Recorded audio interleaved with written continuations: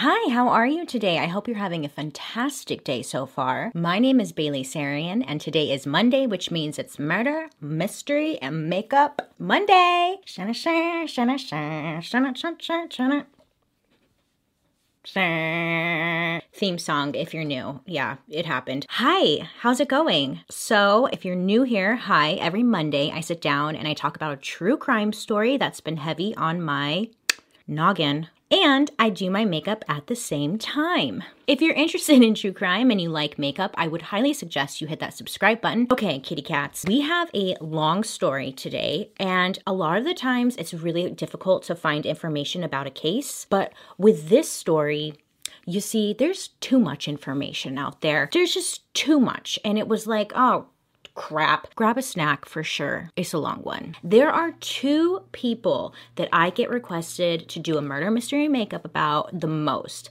One, Ted Bundy, and two, Jeffrey Dahmer, and I get it. Yeah, they're very popular serial killers. I have to give the people what they want, and you guys have been asking for one of these, so I thought, okay, I'll do it for you. So today I'm going to be talking about Jeffrey Dahmer. So let's jump right into it. I will just stop rambling and get right into it. Okay, Jeffrey, Mr. Dahmer. Let's go back to the beginning. So Jeffrey was born in Milwaukee, Wisconsin. I would definitely say, and maybe you can agree, at least if you're from the United States, when you hear Milwaukee, I'm sorry, but we think of Jeffrey Dahmer. A lot of us do. I'm sorry. That's where he was born, May 21st, 1960. It has been claimed that Jeff was deprived of attention as an infant, but other sources suggest that the family was super close and gave lots of love and attention to Jeff, and that they were like this perfect little family. But when you kind of look up just how the family was growing up for Jeffrey, it seems like each family member had something else to say. Like the mom and the dad both apparently had different experiences. They thought everything was great, fine and dandy. The kids are like, this was a very toxic household. They were fighting all the time. Now, Jeff would say that his mother was very tense. She was greedy. She constantly wanted attention and was always in arguments with her husband. When he entered first grade, his mother, her name is Joyce, she wasn't doing well. She spent a lot of her time in bed and she was struggling with depression.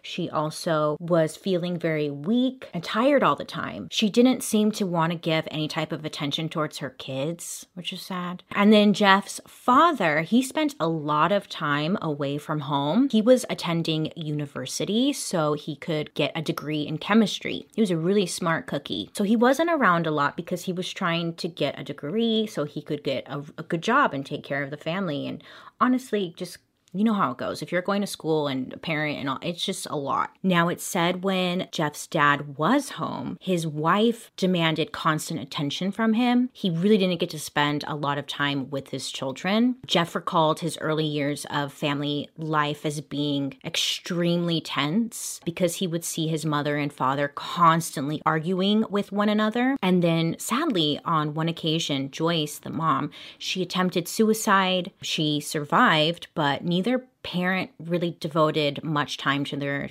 son. Now, Jeff was described as being a happy, energetic child up until the age of 4. And I guess at the age of 4, he had to go in and have surgery to correct a double hernia. It said after that surgery is when he seemed to change. He just wasn't the same. He wasn't as happy. He seemed to kind of just be meh. At elementary school, he was both quiet and pretty timid. On his first grade report card, one teacher described Jeffrey as a reserved child. This teacher did note that she felt like he was being neglected at home, but like nothing really came from it. It was just kind of noted in the paperwork. So from an early age, Mr. Dahmer, he had an interest in dead animals. I'm sorry. dead animals. I don't know why I said it like that. Now, friends would say that initially he would collect large insects like dragonflies and butterflies, and he would place these inside of jars. And then he upgraded to collecting roadkill off the streets. So a big jump. We went from butterflies, dragonflies to roadkill. But Jeffrey would say, he was a very curious cat, okay? Roadkill was an easy way to they're already dead, So he's like, I'm just going to take these dead animals, take them back to the house. There was a woodshed in the backyard. He would dismember the animals. His reason was that he was curious as to what was inside of these animals. What did it look like? He wanted to know. So he would dissect animals. He would put them in mason jars, and he would either leave them in the tool shed or he would just leave them in the wooded area in their backyard. So he'd go back there. Sometimes he would dismember animals back there so nobody would see him, obviously. And sometimes he would just go there to leave the stuff he knew he couldn't leave in the tool shed. But God, that probably had a stink, right? All I can think about,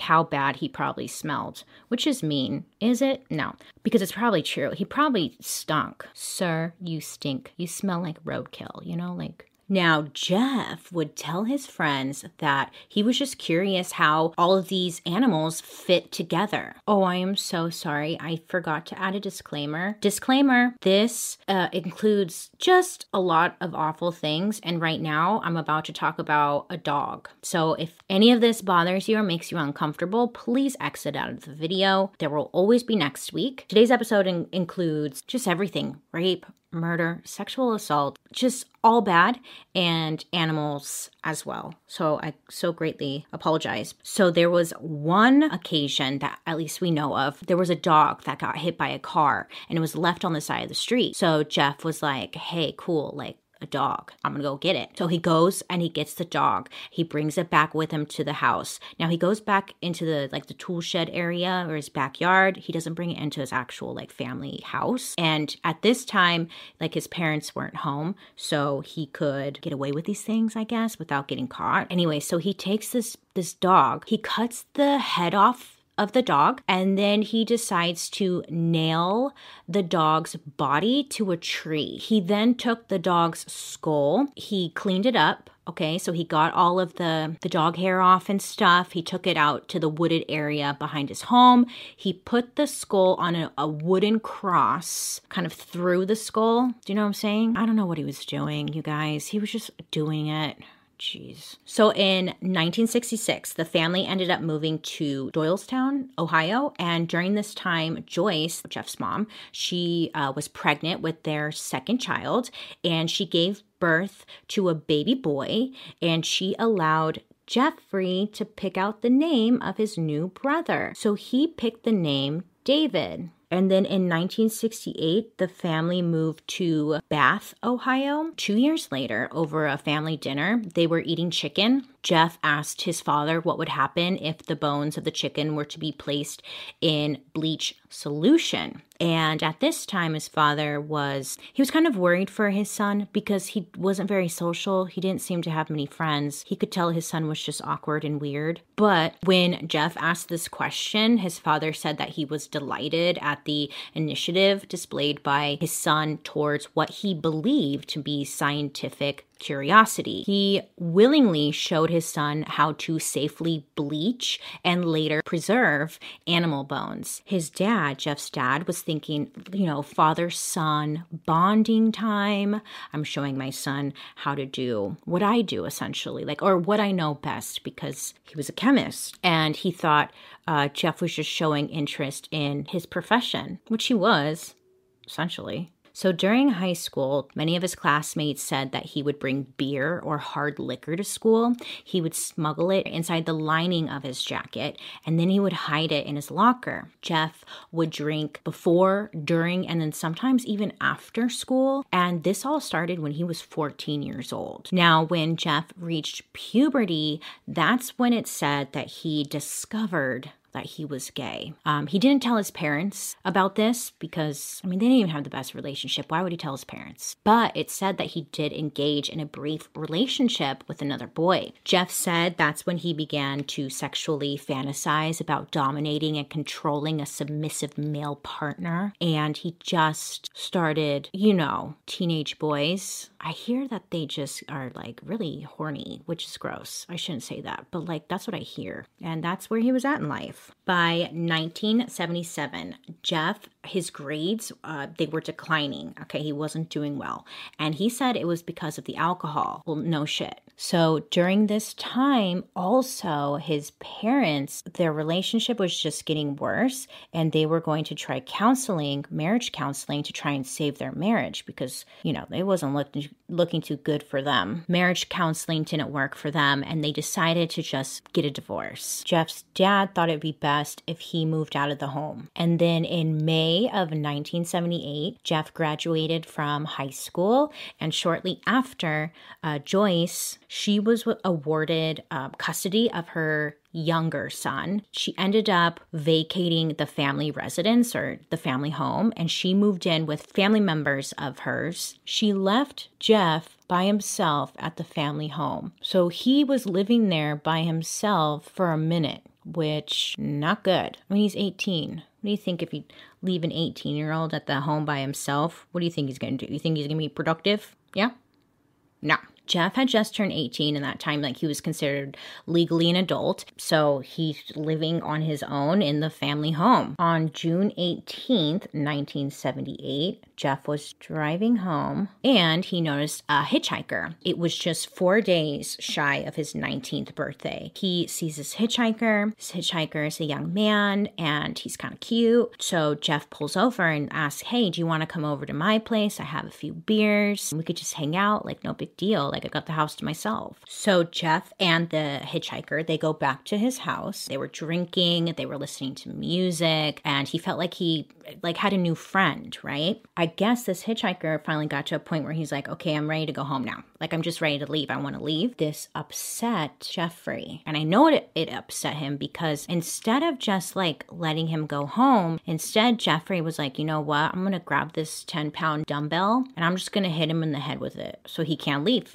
Solid plan. He grabs a 10-pound dumbbell and he hits this poor man twice from behind in the head while this victim was sitting in a chair. After he hit him, he then strangled the poor man until he died. Once Jeffrey knew that this victim was dead, he then removed all of his clothing, and then he said that he stood over the victim's body and masturbated over his body. According to Jeff, this was like his first time killing somebody. He was feeling all sorts of ways, excited, aroused. The next day, Jeff had this dead body in his house, and he's like, I gotta do something with this. He takes the body down to his basement, and that's where he takes apart the whole body, like just takes it up. Like, what are you doing? He just takes it all apart. And then Jeff grabs a shovel, dig a grave in his backyard because he needs somewhere to put the remains. So he puts the remains in his own backyard. Several weeks went by. Jeff decided to dig up the body, cut it up somewhere. I don't know what's going through his mind. I really don't. It's not funny, but it's uncomfortable. And that's why I'm laughing. So he digs up the remains. He takes a knife, okay? He cuts the flesh from the bones. And then remember his dad showed him how to dissolve flesh from bones so he can preserve the bones. Well, he used that technique. He got some acid. He soaks the body in this acid to try and get all of the flesh and the meat and everything off of the bones. He wants to like keep them or something. Takes the acid solution. He flushes it down the toilet. Then Jeff crushes up the bones. He then scatters them in the wooded area behind the family home. Also, this is a side note, just really quickly. I'm not going to be naming any of the victims. I'm just going to be referring to them as a victim. Reason being is because family members of the victims have sued different people who have written books or made movies and stuff and like named the victims. They sued because they didn't give permission their family member's name to be used to protect myself and then also the victim. I feel like Never mind, I won't get into it. It's not me trying to be disrespectful by any means. I just don't want to upset anybody. So that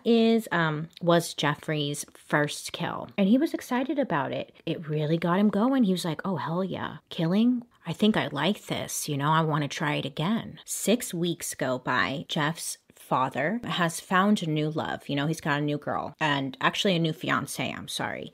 And they end up going by the old house to see how Jeff is doing, to go check in with him. And that's where they discovered that Jeff was living alone. The whole time he thought he was living with his mom. He had no idea that he was just living on his own. His father thought it would be best if Jeffrey went to college, did something productive with himself and his life, and he actually offered to pay for his schooling. He ended up attending Ohio State University. While attending the university, he received a whopping GPA score of 0.45. How do you achieve that? I'm not sure. Jeffrey's father had paid for his schooling in advance, okay? Jeffrey thought it'd be best if he dropped out of university, and he only attended for 3 months. Waste of money. Jeffrey's father, again, is trying to help his son, trying to find him some kind of purpose in life, right? So he's telling Jeffrey, you should definitely enlist in the U.S. Army. Jeffrey agrees, and he ends up enlisting in the U.S. Army. And he actually trained as a medical specialist in San Antonio, Texas. And then in July 1979, he was stationed in West Germany, where he served as a combat medic. How do you get that job?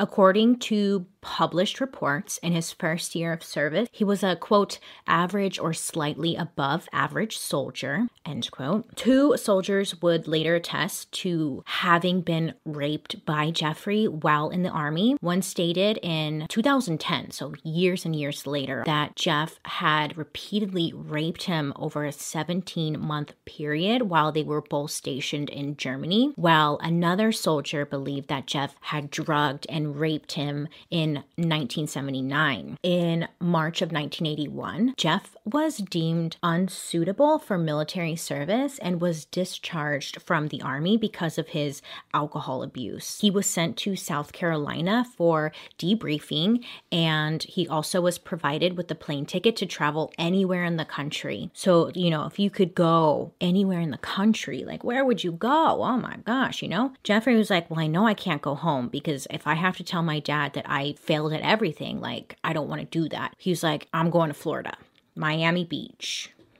He's like, yeah, I'm going to do it. So he goes down to Florida. He doesn't tell his dad. He moves to Florida, and he actually found work at a local restaurant, and he rented a room in a nearby motel. Now, Jeffrey would spend most of his income on alcohol, and sadly, he got evicted from the motel that he was living at for not paying. Once he got kicked out, he just kind of really was left with nowhere to go, and he was feeling very defeated, and he ends up calling up his dad and asking if he could come back to Ohio. He moves in with his father and his new stepmother. So of course, like any parent does, they give you chores, okay? So they're like, we have to make sure that Jeffrey is staying busy or whatever. He can't be just a freeloader in my home. So they gave him lots of different chores to do around the home. They heavily pushed him to go find a job. So he would spend a lot of his days out and about just looking for work. And then when he was home, he would just follow the rules. He was doing the chores, trying his best, I guess. Now, at this time, he was still drinking a ton. He would be arrested for drunk and disorderly conduct,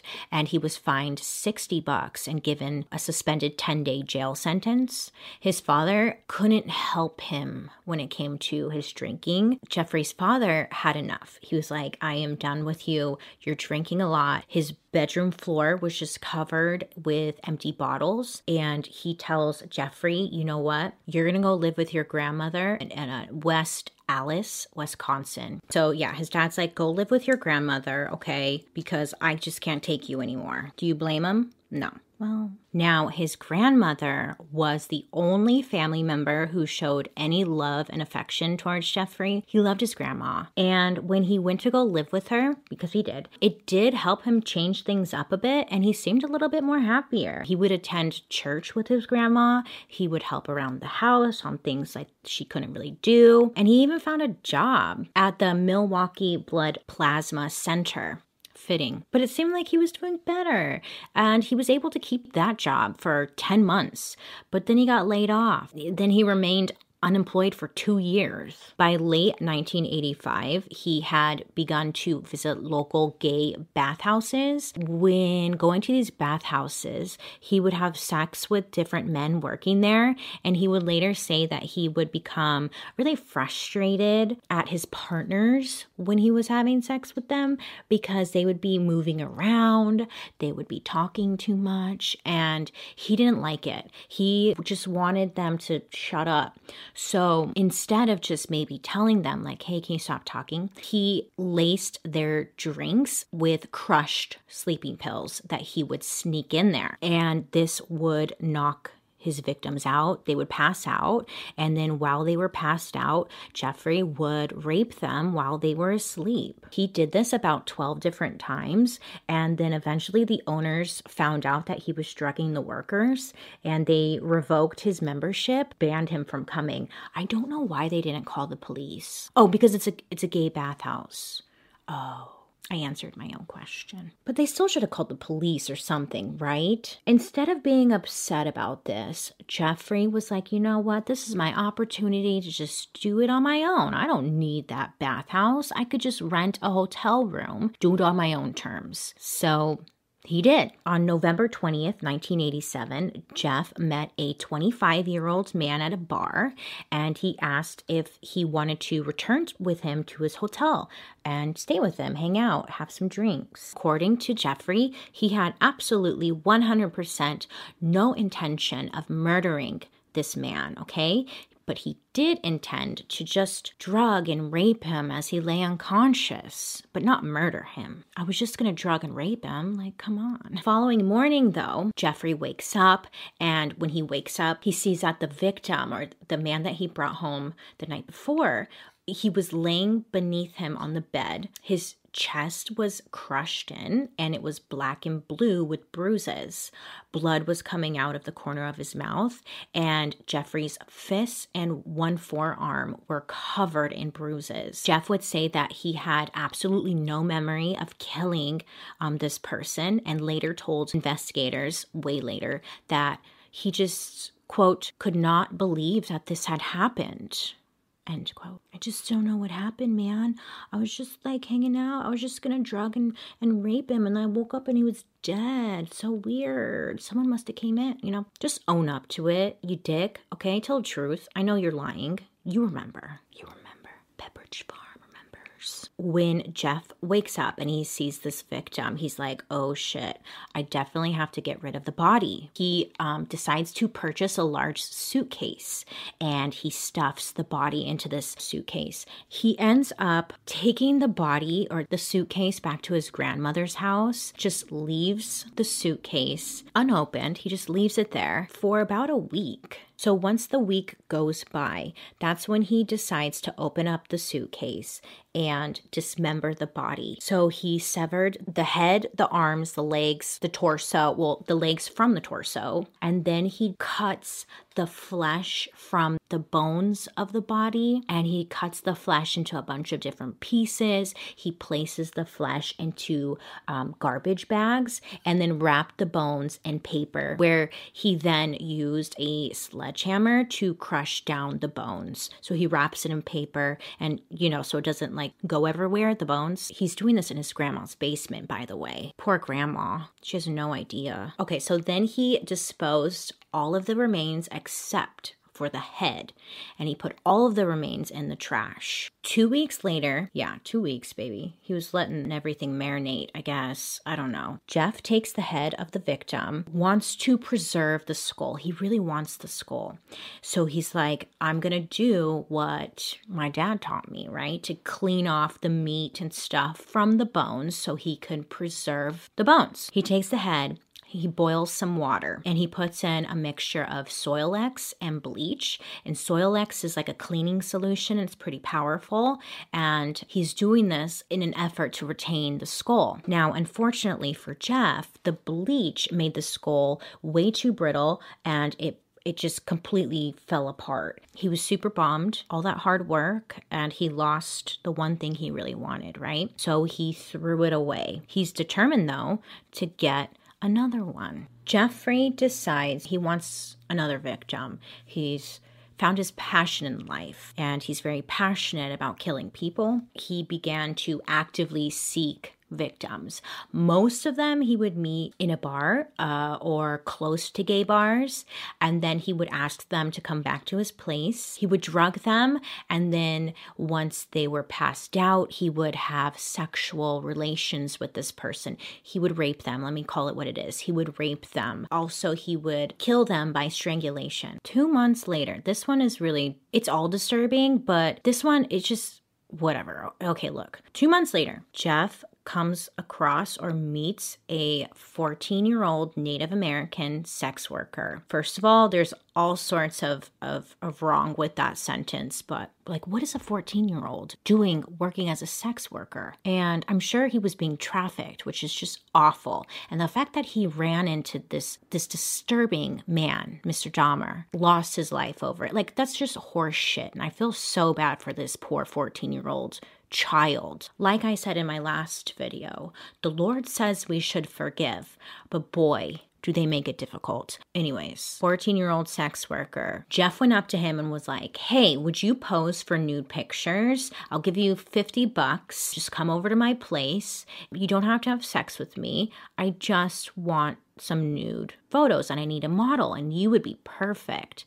And this young boy, he's like, $50? Hell yeah, I'm there. So he agrees. So they go back to his grandma's place. Once they get there, they actually engage in sexual intercourse. Jeffrey ends up drugging him. He crushed up a bunch of sleeping pills, put it in his drink, offered it to him, and just waited. Once he passed out, that's when he strangled him and he killed him. Jeffrey left this young victim in the basement of his grandmother's house for a week. And then when he got the chance, he dismembered and discarded his body in the trash, except for, again, his skull. Jeffrey just really wanted a skull, a trophy. Jeff does the same thing, but again, he made the bones too brittle and it didn't work and he had to just throw away the skull. Jeffrey was bummed because he's like, damn it, I really wanted to keep the skull. Jeffrey was kind of experimenting, trying to find this right formula that way he could again keep the skull. Now on March 24th, 1994, this is a side note just really quickly. Have you noticed that March kind of seems like to be the month when a lot of these things take place? Is it just me who's noticing that? Something's going on. Obviously, something's going on, Bailey. March always comes up. Back to the story. March 24th, 1988. Jeffrey now meets a 22-year-old man outside of a gay bar. Jeff asks, hey, I'll give you $50 if you just come and hang out with me and spend the remainder of the night with me. This 22-year-old was like, okay. They go back to Jeffrey's grandmother's house again. Same thing. Drugs him with a bunch of sleeping pills. And then once he's passed out, he strangles him with a leather strap. This time, though, Jeffrey decided that he wanted to perform oral sex on this victim. And once he was done, bitch, what is he doing? This guy's so fucking weird. This victim, though, was dismembered within 24 hours of his murder. This time, Jeff was quick about it, okay? And once again, with the remains, he disposed the bones, he crushed them up, puts them in the trash, keeps the skull. This time, though, it's said that Jeffrey didn't really want this guy's skull, so instead of trying to boil it and keep it, he ended up just crushing it up and throwing it away. Jeffrey later said that he didn't find this victim very attractive, and that's why he didn't really want to keep the skull. So why'd he kill him then? Practice? I'm not sure. So many questions. April 23rd, Jeffrey lured another young man to his house. However, this time, after giving this victim drugged coffee, both he and the victim heard Jeffrey's grandmother calling down towards him because they're in the basement. His grandma is yelling like, "Jeffrey, is that you?" This obviously freaked him out, and he tried to play it off as if he was there by himself, as if he didn't have a guest with him. But his grandma knew that someone was with him because she heard it. So she knew that someone was with him. So he's like, okay, I can't kill this guy because my grandma knows that I've got someone down here. Jeffrey had already drugged this victim, and the victim was unconscious. So he ends up carrying him out to the car, and then he drives the victim to the county general hospital, just drops him off, and then leaves. That victim is so lucky, you know? In September of 1988, Jeffrey's grandmother asked him to move out of her house because of his habit of bringing young men to her home late at night. And she also said, like, there's just some really foul smells coming from both the basement and the garage, and it must be your stuff. I don't like it. It's bothering me. It's like she was so close to stopping this. If she just would have went down to the basement, we could have ended this, Grandma. We could have stopped this, but she didn't. And I mean, I don't blame her by any means, but you know, like, bummer. So she asked him to move out. He ends up finding a 1-bedroom apartment on September 25th. He ends up moving out, and I'm not even kidding you, the next day, Jeff was arrested. What was he arrested for? Well, he actually got caught. He lured a 13-year-old boy into his apartment. He drugged the young boy, and then he was, sexually fondling him. He got caught and he was arrested. And then in January of 1989, he was convicted of second-degree sexual assault and of enticing a child for immoral purposes. Sentencing for the assault was suspended until May of 1989, so a few months later. Well, I mean, I guess you could say that Jeff over here didn't last too long on his own. Literally hours after moving out on his own, he ended up getting caught and arrested. Then he ended up moving back in with his grandmother. That's when he would murder his fifth victim, a 24-year-old aspiring model who he met at a gay bar on March 25th, 1989. Once again, according to Jeffrey, he was not looking to commit a crime. It's just shortly before closing time, this victim just came up and started talking to him. So Jeffrey just, asked him if he wanted to go back to his grandma's home. The two of them ended up engaging in oral sex, and then Jeffrey drugged and strangled him. It just happened. He didn't mean to. The following morning, he ended up placing the corpse in his grandmother's bathtub, where he proceeded to cut up the body. He decapitated the body before attempting to take the meat off the bones. He stripped the flesh from the body. He crushed up the bones. He disposed it again in the trash. He kept the skull. And according to Jeff, he found this victim, quote, exceptionally attractive, end quote, and was the first victim he permanently kept any body parts of. He preserved the victim's head and lower region, the penis, and he put it in acetone and stored them in his work locker. The following year, when he ends up moving, he took these items with him. Like, he really liked this guy. He was something special to Jeff. At this time, I'm so sorry, I failed to mention, but Jeffrey got a job prior to his arrest at a chocolate factory. I know, who is he? Willy Wonka? What a creep. Not that if you work at a chocolate factory, you're a creep, but like, this guy is just such a creep, right? Like, he's just a fucking creep. So yeah, he was working and he was making his own money, and that's how he was able to afford the apartment on his own in the first place. I apologize. So remember that time I mentioned that Jeff got caught doing things with a 13-year-old boy? His sentencing was postponed until May. Well, May 23rd, 1989. That's when his sentencing takes place. So in my mind, I'm thinking, yeah, he's going to be in jail for a long time for that, right? Of course not. Jeffrey got 5 years probation, and he had a work release permit. That way he could keep his job. He also had to register as a sex offender. But like, what the hell does that do? Yeah, whatever. I guess I can't obsess over it. I let these things sometimes like make me very angry, because how could you not get angry? And it's just so frustrating, but it is what it is, Bailey.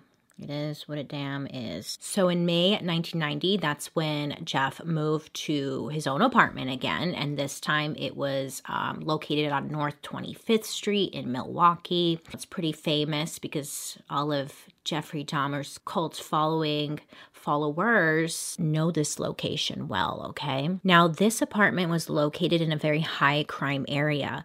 The apartment was close to his workplace at the chocolate factory.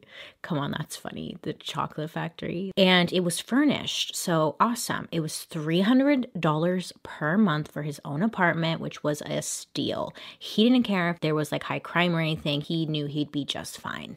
Within a week of moving into his new apartment, Jeff was ready to get his 6th victim, who was a 32-year-old male sex worker. Jeff had lured to his apartment with the promise of $50 for sex. He gave the victim a drink laced with 7 sleeping pills and then strangled him. The following day, Jeffrey had purchased a Polaroid camera, which he took several pictures of this victim's body in suggestive positions before dismembering him in the bathroom. He boiled the legs, he boiled the arms, he boiled the pelvis in a steel kettle and then rinsed the bones in his sink. He dissolved the remainder of the victim's skeleton in a container filled with acid. Jeffrey later spray painted the skull, which he placed alongside the skull of the previous victim inside a metal filing cabinet. Oh, it keeps going, baby.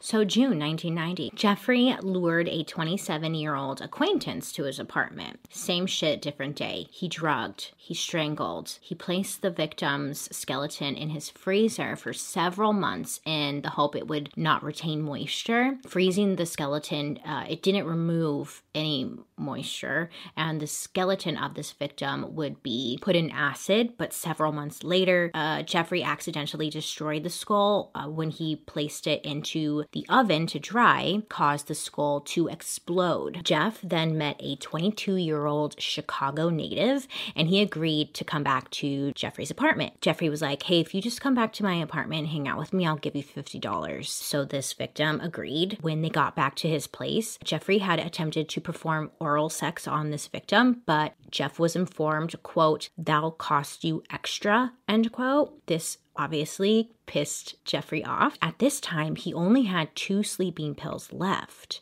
and he knew that wasn't enough to knock him out completely. So instead of knocking this victim out, he just cut his throat.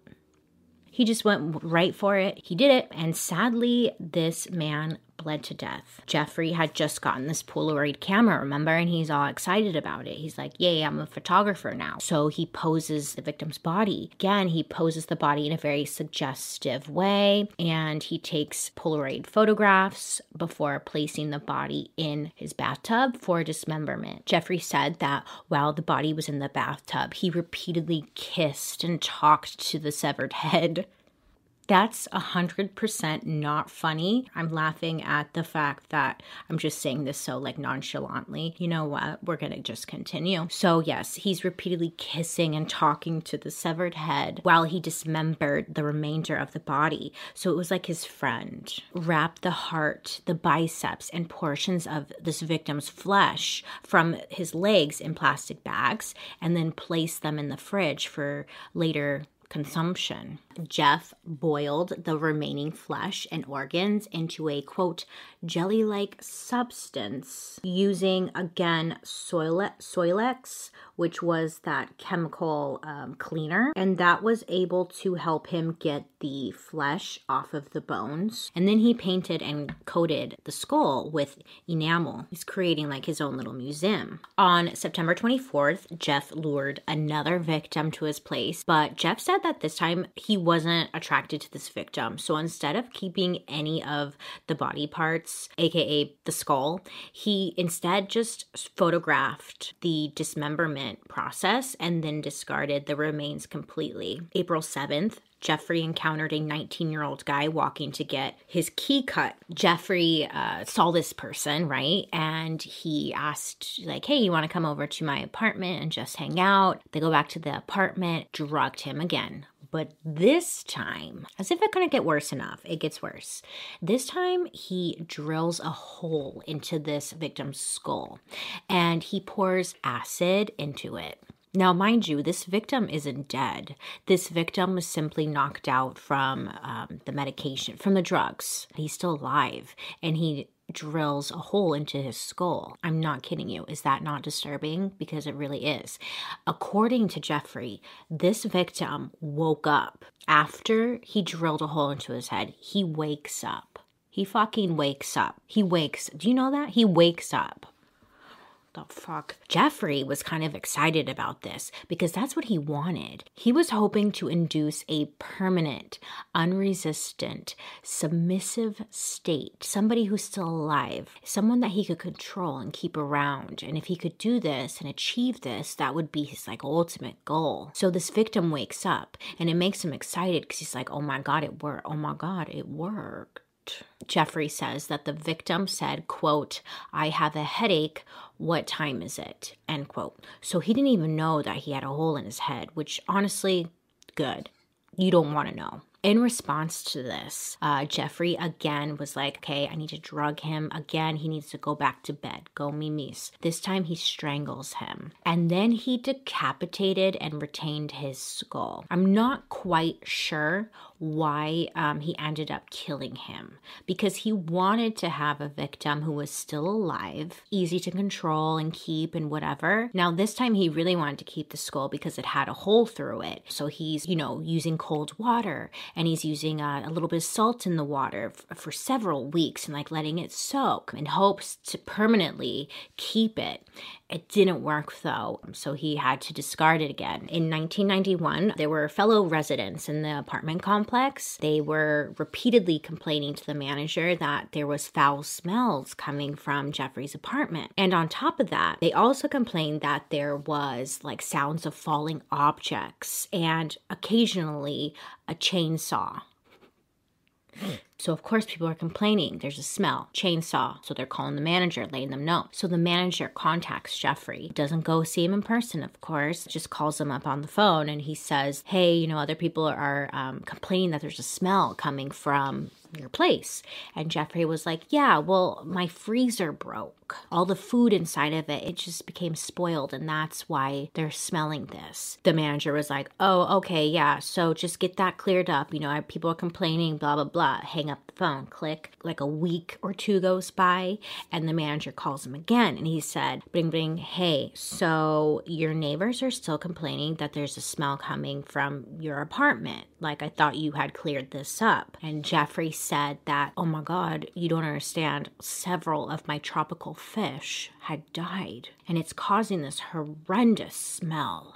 And that's what it is. And the manager's like, okay, just get it fixed up. What about that chainsaw? And then Jeffrey's like, what chainsaw? If the manager would have just have simply gone there. Actually, it's probably better for his safety if he didn't, but definitely should have had someone go by. Anyhow, so on the afternoon of May 26, 1991, Jeffrey found another 14-year-old boy and offered him money to hang out with him at his apartment. Jeffrey said that the boy was initially pretty reluctant to go with Jeffrey. So finally, this boy's feeling, I guess, I don't want to say comfortable enough because I can't speak on his behalf, but he ends up going back with Jeffrey to his home, and the boy ended up posing for some pictures, and then Jeff drugged him. The poor boy passed out. Jeffrey, now getting creative with his whatever the fuck he's doing, again, he takes a drill and he drills a single hole into the victim's skull. And again, he injected hydrochloric acid into the frontal lobe. This victim is technically still alive.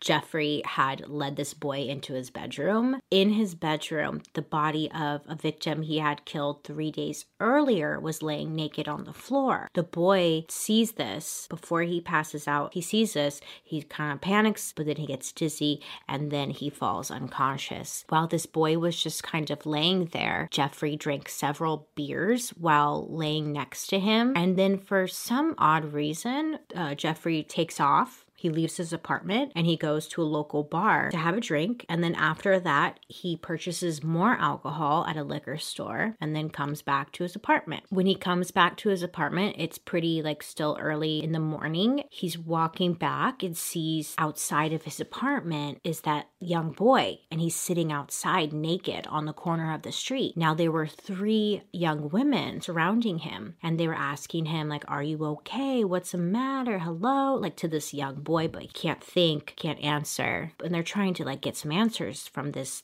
boy that they found on the street. So Jeffrey sees this and he's like, oh shit. So Jeffrey goes up to the trio, the 3 of them, and he's like, oh my gosh, this is my friend. He's drunk. Don't worry. I know him. We're just going to go back to my apartment. He tries to grab the young boy and takes him back to the apartment, but these women just have, that gut feeling that something's not right. They had already called 911. They were trying to get Jeffrey to stop, delaying him from going back to the apartment with the young boy. So police pull up. Oh yeah, baby. Police pull up.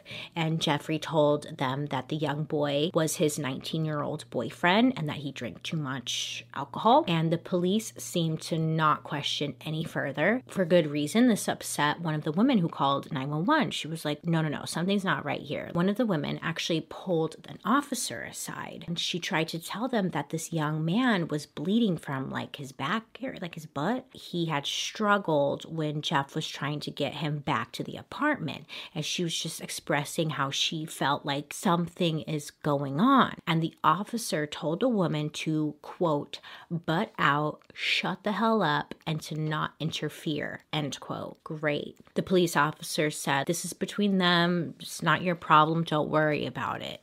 Run along. Poor women are just trying to do the right thing. And so the officers ended up covering the young man with a towel. They walk him back to Jeffrey's apartment. Jeffrey's still trying to prove to the officers that this young man is his lover. He showed them the Polaroids that he had taken of him, trying to prove see, this is my boyfriend. He lets me take sexy pictures of him. And then the officers, they leave the home and they tell Jeff to just take good care of his lover. Oy vey. So once the police officers had left his apartment, Jeff once again had injected hydrochloric acid into this young victim's brain. This time though, it killed him. Okay, hold on. This is definitely too much. So the following day, Jeffrey had called out of work because he really wanted to devote his day to dismembering 2 bodies that he had in his home at that time. So he was like, I can't come in today. I'm sick.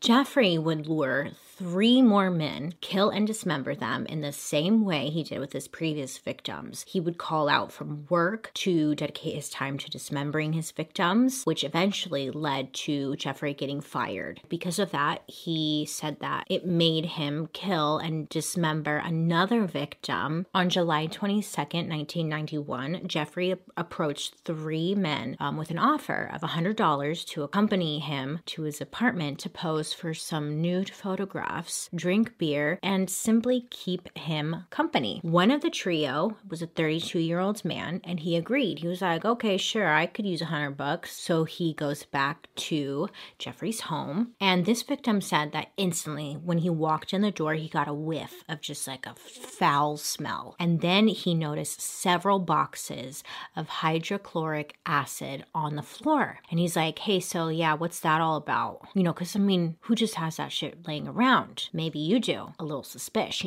So he's asking, what's that all about? And Jeff told him, oh, I use it to clean bricks. Okay.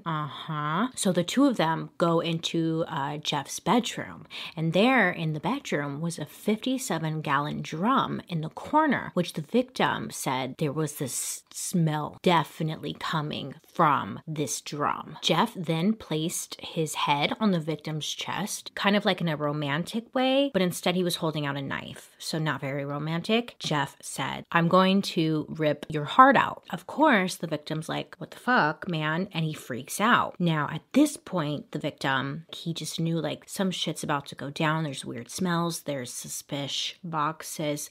This dude is just fucking weird. He's going to rip my heart out. I got to get, And this victim was kind of like looking around trying to plan his escape. And he's like, okay, there's windows around. I could try and like jump out of a window. I could just run right out the front door, or I could just wait. And this victim knew, if I wait, I'm going to die. Like, there's no waiting. So he's trying to think, oh, fuck, what do I do? Maybe if I go to the bathroom, I could like jump out the window in the bathroom. This victim asked Jeffrey, like, may I use your restroom, please? And he goes in there, no window. So he's like, fuck. So he comes back out. They're hanging out in the living room at this point. Now, when they're hanging out in the living room, the victim again is like, hey, can I use your bathroom one more time? I'm not sure what his thought process was at this point, but whatever, at least he's trying to do something, right? So he goes back to the bathroom. Now at this point, when he comes back out, he sees like Jeff isn't really fully paying attention. He just punches him in the face as hard as he can, and then he runs out the front door.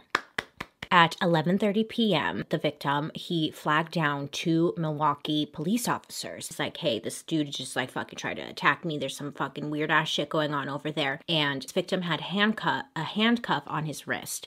Now, I failed to mention that at some point when the victim went to Jeffrey's home, the victim wasn't paying attention. He was kind of looking the other way, and Jeffrey had placed a handcuff on his wrist, and he was going to handcuff him. But the victim was like, what the fuck are you doing? Jeffrey was like, well, I thought we could hang out. He couldn't get the handcuff off, so he was still wearing it when he ran out of Jeffrey's home. So when he finds these police officers, he's like, you gotta come over with me. And he shows them he has a handcuff, and he's like, can you get these handcuffs off of me? So they try to use their own key to try to get the handcuff off, but because it's like an off-brand, the keys didn't fit. Police officers were like, well, let's just go down to Jeff's apartment and get the key so we can get these off. When the officers and the victim arrived to Jeff's house, you see, the victim felt safe enough to go back to Jeffrey's home because the 2 police officers were with him. So they all go to Jeffrey's house. Jeff invited the trio inside and acknowledged he had indeed placed the handcuffs on him, although he offered no explanation as to why he had done so. Jeff told one of the officers that the key to the handcuffs was in his bedroom dresser. So they all walked to the bedroom. Jeffrey's kind of like trying to box him out, like, I'll get the key. Trying to get to the key before them, but instead police officers are like, get out of our way, we'll get them. And this is when one of the police officers saw the dresser drawer. It was open, and guess what? It contained many Polaroid pictures, many of which were just human bodies in various stages of dismemberment. Upon further inspection, they see that the decor in the background of these Polaroid pictures indicated to them that they had been taken in the very apartment in which they were standing. The police officer had taken some of the Polaroids, walked into the living room to show his partner. These are for real. When Jeffrey saw that the police officer was holding several of his Polaroids, he fought with the officers in an effort to resist arrest because they were trying to put him in handcuffs while they searched the rest of his home, and called a second squad car for backup. At this point, one of the officers, they open up the refrigerator and they see like a freshly severed head of a male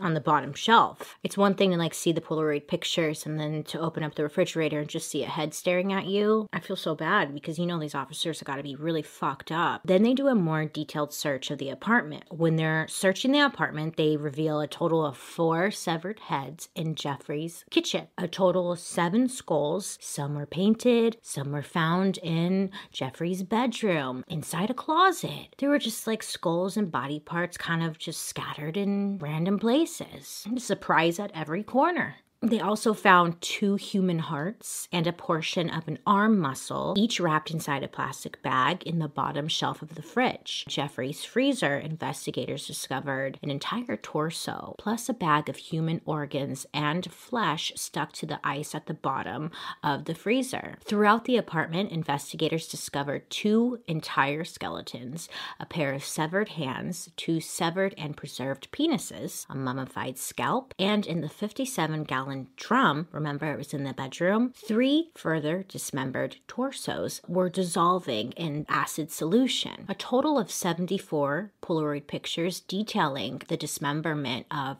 Jeffrey's victims were found. Obviously, Jeffrey was arrested. On July 23rd, 1991, Jeffrey was brought in for questioning. He's already been arrested. He's been sitting in prison. They bring him in. They got to question him. What the fuck's going on with you, bro? Jeffrey had admitted to investigators to having murdered 16 young men in Wisconsin since 1987. And on January 30th, 1992, his trial began for the 15 counts of first-degree murder. The trial had lasted 2 weeks, and Jeff was sentenced to life imprisonment plus 70 years. The death penalty was not an option because the state of Wisconsin had abolished capital punishment in 1853, so he was just going to spend the rest of his life in prison. Personal opinion here, 100% personal opinion. I don't like the death penalty. I like the thought of people who've done awful things. I don't like it. I like the idea of them being miserable in prison for the rest of their lives versus getting an easy way out, Like, when you get the death penalty, you get, injected with something and then you die. No, not on my watch. You go there, you sit, and you suffer. I think that's the best punishment. Sorry, not sorry, but it's a personal opinion. Thank you so much. Jeffrey had spent the first year of his incarceration in solitary confinement due to concerns for his physical safety amongst his fellow inmates. People were threatening him. People wanted him dead. He then was transferred to a less secure unit after a year. On the morning of November 28th, 1994, Jeff was found on the floor of the bathrooms of the gym, suffering from extreme head and facial wounds. He had been beaten in the face and head with a 20-inch metal bar, and it seemed his face had also been slammed against the wall during his assault. When he was found, Jeff was he was still alive, okay? And he was rushed to a nearby hospital, but was pronounced dead 1 hour later. There was a fellow inmate who was serving a life sentence. He is the one who actually attacked Jeff. And authorities had asked him, hey man, why did you attack Jeff? He said that him, the killer, Jeffrey, and then another inmate, the trio, they were sent to go clean the staff locker room together. And normally an officer watches you to make sure something like this doesn't happen. But for a split second, an officer left. From my understanding, I think the officer was in on it. According to this inmate who killed Jeffrey, when he was beating Jeffrey with a metal pole, Jeffrey didn't make any noise. He didn't say anything. He didn't cry. He didn't even flinch. He just beat him, and yeah, he said it was weird. When they asked him, why did you do it? This inmate said, quote, God told me to do it. End quote. Not only did this inmate kill Jeffrey, but he also killed another inmate who was cleaning with them. Again, he said God told him that he needed to do it. A lot of people were very happy about it when they heard that he was murdered, but inside the prison, a lot of the guards were very upset because at the end of the day, murder is murder. It was a big deal. It was a very big deal. And plus, a lot of people wanted him dead though. So to think that he was gonna actually be fine. So he died. This guy was just really fucked up, Jeffrey's mother had passed away in the year 2000, and his father retired. Father ended up writing a book about his experience and his life with Jeffrey. Jeffrey's younger brother, remember, his name was David. He ended up changing his last name, and he wants nothing to do with it. So don't even look him up, and I don't blame him. He's like, don't involve me. I want nothing to do with this shit. Good for him. And that, my friends, is a story about Jeffrey Dahmer. It's a long one, right? I lost my voice. So sad. There were so many victims who had died a horrible, horrible death at the hands of this gross ass dweeb. Sorry, but he's a dweeb. Don't even get me started on the fans. Okay, Jeffrey Dahmer is one of those people who has so many fans. It's disturbing. If any of you guys have Netflix and you haven't watched a show on Netflix called The Dark Tourist, go watch it if you haven't seen it yet. There's this episode about Jeffrey Dahmer and how they have a tour you can take. This tour takes you around the city to where Jeffrey Dahmer hung out and shows you the different different gay bars he hung out at, and then shows you like the apartment complex and where like he left his victims, where he killed his victims. And the main people who like to take these tours are like bachelorette parties. Yeah, I'm not even kidding you. Look, I get it, like being curious and wanting to go on one of these tours. Like, I get it. Like, you know, I would want to do it, but bachelorette party? Like, what the fuck? That should not be allowed, but whatever. On this show, they like ask a couple of women who are taking the tour, like, why are you interested in Jeffrey Dahmer? And the girls are like, oh my God, he's like really good looking, he's handsome, and like he just loved love, and like trying to romanticize the whole story. It's weird. Because first of all, ma'am, he wasn't even interested in you. He liked dick. And second of all, he didn't love love. He loved bones and skulls. But I don't get it. I don't get it. Ugh. There are so many books. There are so many movies. There are so many TV shows that are based off this man's story. Why? They claim he's like one of the worst, but I could think of worse ones. I think truly what captured a lot of people's attention was the fact that he was good looking. We're shallow like that. Let's be real here. Same with Chris Watts. Remember the Chris Watts case? I was obsessed with it. I did my very first murder mystery and makeup on the Chris Watts case. People were obsessed with it because he was good looking. Like, let's be honest here. Same with Jeffrey Dahmer. I think he looks like a nerd. What can you say? I will do Ted Bundy sometime in the future, and I have a list, which is stories in general, that you guys are constantly sending my way, which I so greatly appreciate. I appreciate you guys for always recommending stuff. I just appreciate you guys. So thank you so much for hanging out with me today. I hope you have a wonderful day today. You make good choices. Alrighty, have a good day. I'll see you guys later. Bye.